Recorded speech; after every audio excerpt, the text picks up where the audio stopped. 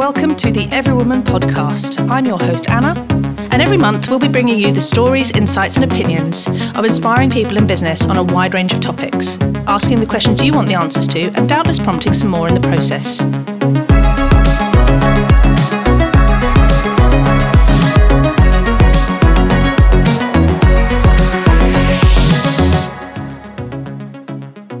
Today we're talking to Poppy Jaman, who has spent the last decade raising the profile and challenging taboos of mental health. First through the Mental Health First Aid and then through the City Mental Health Alliance. Poppy is on a mission to change the conversation of mental wellbeing in the workplace, and we're delighted to speak to her today and welcome to the studio. Welcome, Poppy. Hello, thank you. So let's start with a context question. How did you come to focus on mental health in the workplace and in the city in particular? I think there were probably two drivers for me, Anna. So one of them is a personal one, which I'll come to in a second. But in the city in particular, it was, at the end of the double dip when the financial crisis, we saw a significant rise in mental health issues and also suicide rates amongst men. And it was actually leaders in the city, in big city firms, that came and had a conversation with me and amongst themselves. They'd been talking about how to actually address this issue of mental health or poor mental health stress in the city. And I came across Nigel Jones, Pete Rogers at the time, and we had a conversation on how we can actually create awareness, raise the profile, and that's how the City Mental Health Alliance was born 6 years ago now. So, out of the financial crisis, increased stress levels in the city, and there, as a result, was born the City Mental Health Alliance, which our mission is to create mentally healthy organizations. You talked about the city. Does it have a particular culture? I mean, it is a very stressful, high octane environment, which obviously has its own challenges. It's interesting that they came forward to you to say, we have to do something about this. Yeah, it's not surprising though, is it? So you've got a lot of people that are working in the city who have been in the city for a long time. The other thing that I always sort of say at this stage is the city isn't full of a single type of person. It's not a homogenous community. So you've got people at different levels from different backgrounds who've got different sensitivities and different awareness and different passions. And actually, there's a lot of leaders in the city who look at, their responsibility is to create healthy organizations and look at the staff, how they're attracting, retaining and growing talent. But also, workplaces that are unhappy, that have got high level of stress, aren't going to be conducive to good performance, productivity, reputation enhancement. So it's a business case to create environments that are healthy. And so it's not surprising that actually people and leaders in the city were talking about the impact of stress amongst their peers within their teams. And it's a leadership issue. If you haven't got teams that are delivering, you're not, as a leader, you're not going to be sleeping at night because you've got to deliver. So I think it's not surprising. And then I was working with my mental health first aid hat on, where we were driving mental health first aid through the workplace, because we got a lot of requests for manager training and actually how do we skill up organizations to be equipped to deal with early conversations and therefore prevent people's mental health and stress levels increasing. And in fact, I think our first biggest corporate client with mental health first aid were Unilever and EY 6 years ago. And they came on board because they recognized that they needed to develop conversational skills and also address the stigma around mental health within their businesses. So we were rolling out mental health first aid. And it was beginning to have an impact. I mean, it's had a huge impact since then, because we're mental health first aid is everywhere in lots of big businesses and SMEs up and down the country. 350,000 people have been trained. But So I then came, Nigel, and who's currently the chair of the City Mental Health Alliance. We met and we had a conversation around how do we have a mental health conversation in the city. And it was fantastic because it was a conversation that lots of leaders were open to having, and they wanted to do something about it, but they didn't know what to do about it. So creating a network or a collaboration, the alliance, was really easy because there were people that wanted to take the mental health agenda forward, and the community, the members of the City Mental Health Alliance, work together to find solutions. And sort of one final point on that is that it's really in a space. So 6 years ago, nobody was talking about mental health in the workplace as openly as we are now, and I do think the CMHA has played a significant role in London to help create that conversation change. But we were innovating, so it meant that we had to work together because there was no textbook that we could take off the shelf and go, right, this is what we do for mental health in the workplace, in big corporate organizations. So we were pioneering the change, which was really exciting. And 6 years on, we've got some excellent examples of great work going on in the city. And, we're nowhere near done yet. Why do you think that it's taken, so long for this to become something that is on the radar and that people are talking about it now? As you said, it's only been sort of maybe the last decade that it's come out from under the shadows. The taboos begin to be challenged. Why has it taken so long? I think there's lots of, so these are all my opinions, Anna. So I think there's lots of different reasons. I think the first, one of the big changes that has happened is storytelling. So I think, we intellectually as a society, we knew that mental health issues were on the increase. The statistics speak for themselves. The data speaks for itself.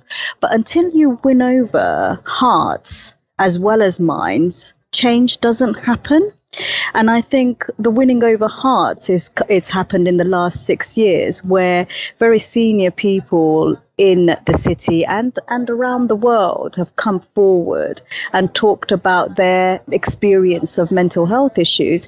And actually, we've started to address the stigma where we're looking at the whole spectrum of mental health, from positive mental health. So what do we do to keep ourselves focused, well, healthy, our minds healthy? And actually, what do we do? How do we recognize it in ourselves when we're beginning to get poorly or beginning to get stressed? And what do we do when we are unwell? I mean, and that doesn't, I think the big change came when people stood up and went, right, this is my story. I'm a successful father. I've got a successful career, but I've also been experiencing mental health issues since I was a student, and this is how I manage it. And mental illness is not synonymous with failure. It's just a health condition, and managed well, I'm okay. So I think it's the storytelling and people in high profile positions coming forward and going, this is my experience, and actually I'm a success, and my mental illness has got nothing to do with my performance as a parent, as a colleague, as a leader. I think that's been one of the big changes that has happened in the last 6 years in this country. Do you think that the culture, that it's essential to lead from the top like this to change the culture? When you've got stigma and discrimination that goes back hundreds of years, so if we rewind and look at mental illness just even 100 years ago, Anna, we were locking people up forever. People were in hospital for very long periods of times, institutionalized, because once you got labeled with a mental illness or one of the categories, it was assumed that your life was over. Now, we've come a long way from that place. And so I think in order to create sustainable change, we need a multi-pronged approach. One of them is leadership. So developing leadership literacy. So boards need to understand the implications of poor mental health and stress on their business. individuals that sit on the board need to understand their own mental health, and therefore the impact they can have on their teams and their team's mental health, and therefore the impact that has on the business. And then you've got, so without that strategic leadership piece, things just get blocked. The change doesn't happen at the pace that you need it to happen. So an understanding at board level is absolutely critical. I also think at board level, you need to be measuring something.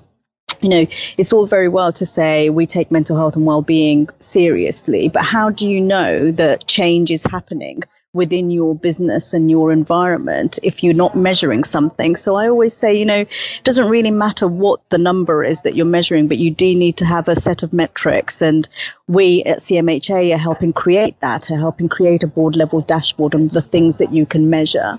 Because people always go, well, mental health, it's intangible. And I don't think that's true. I think it's very tangible. So I think board level engagement is critical. The second piece that's really critical is line manager training. People managers, people managers have got, I think, one of the most complex jobs. They're project managing, they're making things happen, they're looking after teams, and actually they need to be given the opportunity for training and development so that they can actually deliver on the work that they're doing. And 84% of managers believe that employee well-being is their responsibility. But I think only about 30 or 35% have ever received any training on well-being and mental health. Yeah. So when you've got a group of people who essentially care about people, so are in jobs to make things happen and take a team with them, and we're not skilling them up to have those conversations, you're only creating that for me is an area of tension where you're potentially setting people up to not be as successful. And so therefore, I think line manager training, skilling up the organization and the people that are most exposed to other people and working on relationships need to have a level of training and understanding on what is stress, what are the signs and symptoms, how do you have a conversation that it's helpful, and where do you signpost to? Because most of the organizations that we're working with have services like the Employee Assistance Program, have in-house counseling. So that there's a whole load of services there to support staff, but often that's not articulated. So that also needs to be formed part of the culture. And then I think the third bit is creating a culture of openness. And the education piece, the boardroom piece lends itself, are components that then create a healthy mental health culture within an organization. And I think creating a culture of openness is about having campaigns. So you've got the Green Ribbon campaign, you've got the This Is Me campaign. Both initiatives came out of London and sit with the City of London Mayor's initiative. You've got Time to Change, you've got Take 10 Together. There's like a load of campaigns, and quite a lot of them are workplace focused. So you need to create a communication strategy over 18 months to 3 years that repeatedly gives the message to all staff everywhere within your organization that you are positive about mental health as a business. And I think when the communication, the leadership, and the skills development come together, that's when you get long-term sustainable change. And I think all three components are critical for that. So they're obviously matching the will that is there with the practical infrastructure to really make a difference and support workers. I mean, you talked about stress, and I think a lot of times, especially in the context of the workplace, when people talk about mental health in the workplace, they just think of stress. What other issues are we looking at in terms of workplace mental health? So I think you've got common, stress. So prolonged periods of stress is what then leads to more serious mental health issues developing, like anxiety, depression, and then on the severe mental illness, you've got psychosis, bipolar. So, but that's sort of 1 or 2 people in 100 that will actually develop a severe mental illness. It's the common mental health issues. It's when you don't deal with depression, anxiety, which stress is a factor that actually causes that. That's the area that we want to focus on. And my experience of the city is that we have got people that have got a diagnosis of some of the severe mental illness, particularly bipolar and personality disorder as well. But actually, they're in the minority, and the individuals that I've come across that have got a severe mental illness are really good at looking after themselves, and they know what treatment they need. They know how to manage their health to stay positive, to stay well. Sorry. But it's the common mental health issues where we seem to have a big problem, because the awareness isn't necessarily there. You've got people that are we have, like you said right at the beginning, long working hours culture, high performance culture, incredibly competitive culture. All of those three things lend them, if they all come together at the same time, and then let's add something like life issues, like, I don't know, a house move or a bereavement, or raising teenagers who are going through a difficult period. If you add any one of those 2-3 things together, plus the culture in some of the businesses in the city, you can see, just common sense tells you that that's a combination for challenging times ahead. And that's where we're trying to get into, is getting businesses and organizations to recognize that actually, if you catch it early, you can do something about it. And that might mean, look, there's a big piece of work going on, and actually the team isn't fully resourced. And so a few people are working extremely long hours and therefore heading towards burnout. And as a business, you need to actually pay attention to that. But as an individual, if I'm not sleeping, if my eating habits have changed, if I'm irritable, if there's, I need to know myself well enough to know when I might be actually moving from stress to distress to poor mental health. So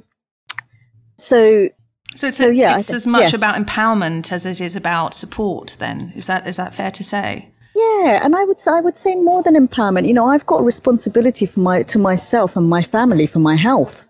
And I need to ensure that I'm as literate as I can be on it, and also on mental health. And given how prevalent it is, I've got a family with 4 young adults, and actually I need to be aware so that I can have conversations with them.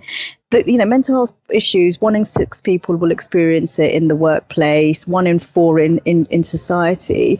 That means that every single one of us is affected, because somebody in our friendship group or our family will be experiencing a mental health issue. So for me, it's a life skill to be able to have a conversation.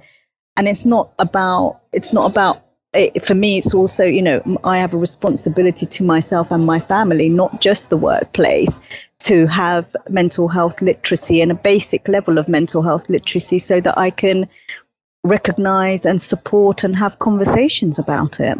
Absolutely. Let me segue a little bit to ask you whether you think there are any differences in the way that men and women manifest mental health problems or deal with mental health, and if so, how does that translate to the workplace? That's a great question, and yes, there is a marked difference in how mental health presents itself in men and women. So women are twice as likely, I believe, to experience anxiety. And if you look at the suicide stats for 2013, you've got 78% were men and 22% were women out of the 6,233 suicide recorded that year. So there are some differences, and actually when you look at the data, it's how we interpret them, I think, depends on our background and our cultural norms, etc. But in my experience, us women are better at talking about it amongst us. I think we're better at sharing and reaching out. And so I think that helps in terms of being able to support each other. I think the fact that men don't talk as openly about it, and actually we raise men in our society to not cry, not demonstrate emotions, because that's perceived as weak. I think that then isn't helpful when they're older in terms of how to reach out, how to have a conversation. And then you add the high performance culture of the city, and you've got some significant issues there. I think there's some excellent work that research that's been done in the world of sort of women and mental health and hormones. And we are hormonally different to men, and therefore, but actually our menstrual cycles, that doesn't feature as part of the conversation, because again, it's like a taboo thing. We don't talk about the monthly cycle. We don't talk about our lifetime cycle. We don't talk about the levels of hormones at different stages in the month for us. And all of those things have an impact on anxiety. And there's some amazing research that's coming out on this space, how we need to be more aware of our bodies and how we physically present and what might be going on behind the scenes for us. I think the other thing that I've heard is that if you look at gender and gender discrimination, women grow up feeling less safe than men do. So let me just, bring it back to ourselves. When I was little, going out on my own after dark was really, worrying. And my youngest daughter's going to go clubbing for the first time next week. She's just turning 18. And you know what? When she told me, I was just like that real, oh my gosh. Okay, when did that happen? A, when did you turn 18? And B, what do you mean you're just telling me that you're going clubbing? But it really made me think about the questions that we're discussing now, which is, isn't it interesting that I've had a completely different reaction to my daughter going out to my stepson who turned 18 a few months ago, and him going out. I didn't even think about it in the same way.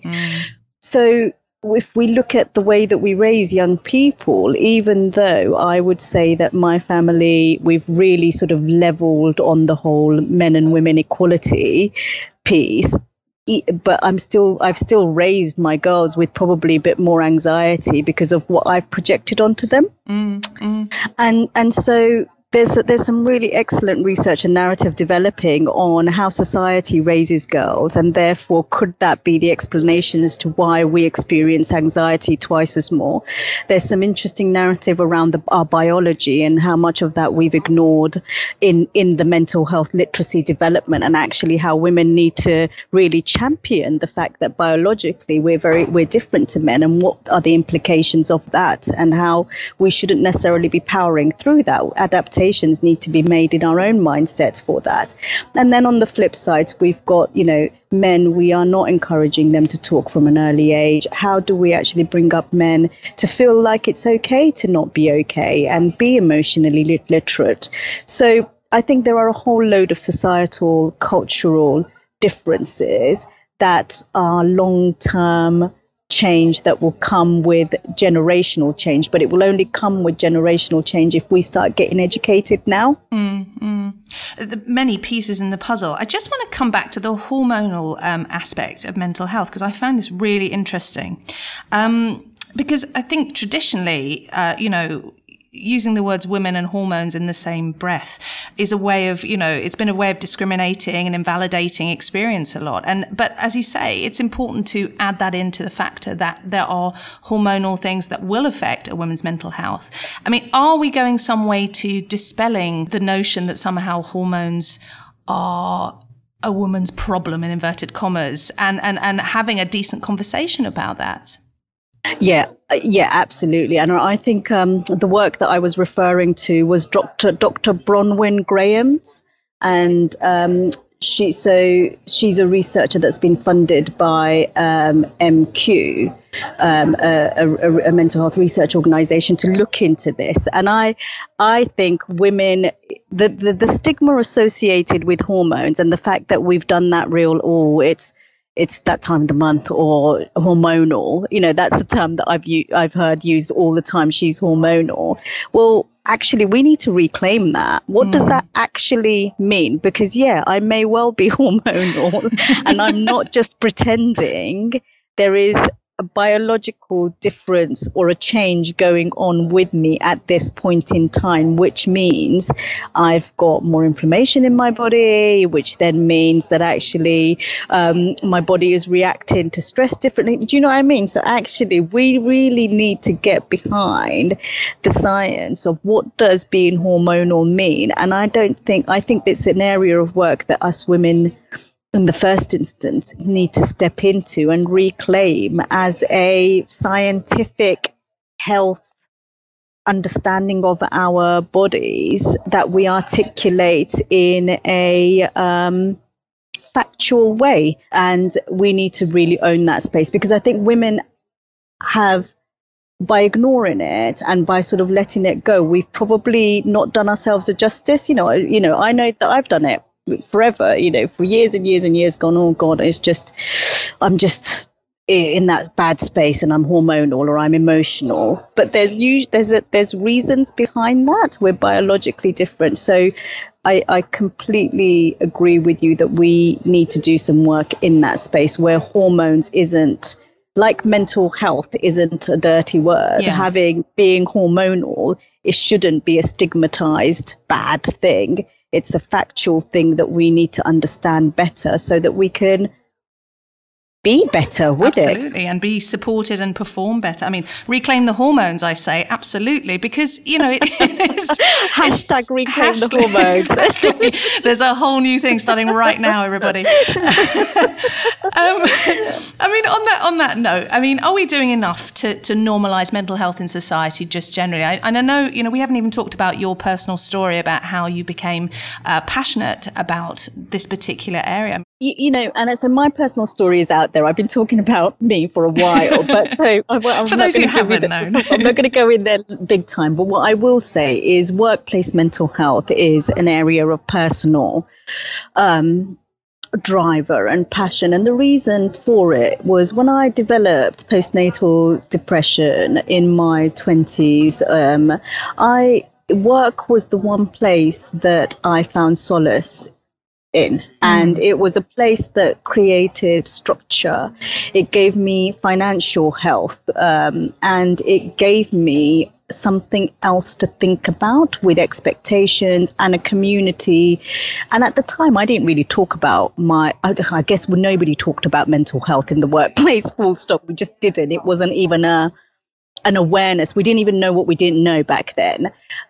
So it wasn't like I was hiding it because I was worried. It wasn't a conversation that we had. But I know for a fact that if I didn't have work in my life in my 20s, back in that time, I would be in a very different place. And so therefore, I genuinely feel that work can be good for us because it gives us purpose. And purpose is something that all of us needs, whatever that purpose might be.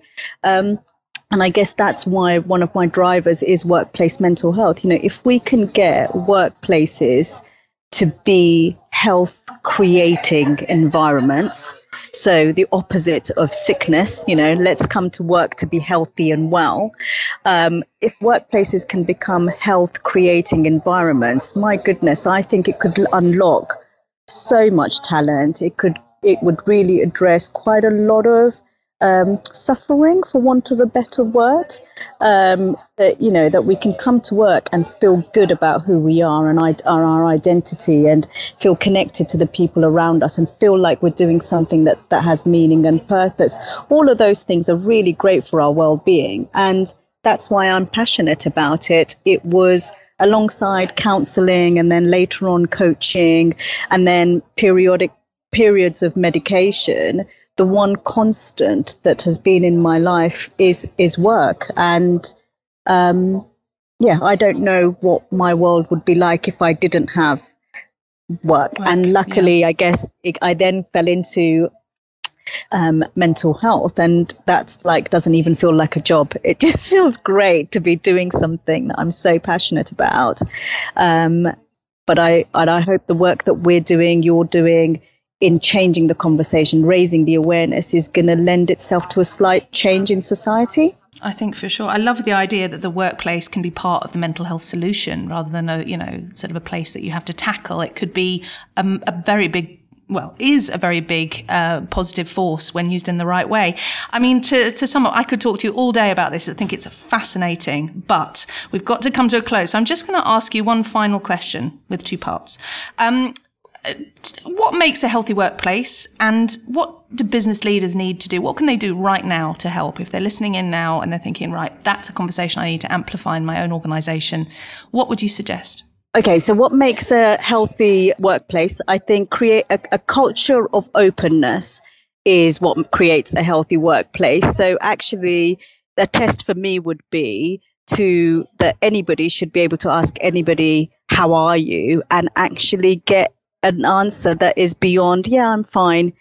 How are you really? And people to share, actually, this is what's happened. These are the things that are worrying me at the moment. And this is me. So I think creating a culture of openness where we can talk about our health issues, and in particularly our mental health issues, is a really great workplace culture. And then what can business leaders do right now? I think if you're a leader in a business and you haven't asked the question, how are our people and what data are we collecting to see what the staff engagement is, and have we got a health and well-being strategy, because without that we're not going to be able to attract, retain and grow talent, then I think that's what you need to be doing. So business leaders need to start asking questions around mental health and well-being, the data that sits underneath it, and how are what is the business doing to promote change, and understanding how their people are. I mean, you can't run a business if you don't know where your people are at, and people are your greatest talent. So, and learn how your people are in your business. Fantastic. Poppy Jaman, thank you for talking to us today. You're very welcome. Thank you very much for having me here. And thank you all for joining us as well on this Everywoman podcast. And we look forward to continuing the conversation with you next time. Don't forget, in the meantime, there's a wealth of information, interest, and further talking points on the Everywoman network and app if you want to access on the move. So until we meet again, have a great day and keep on living your best life.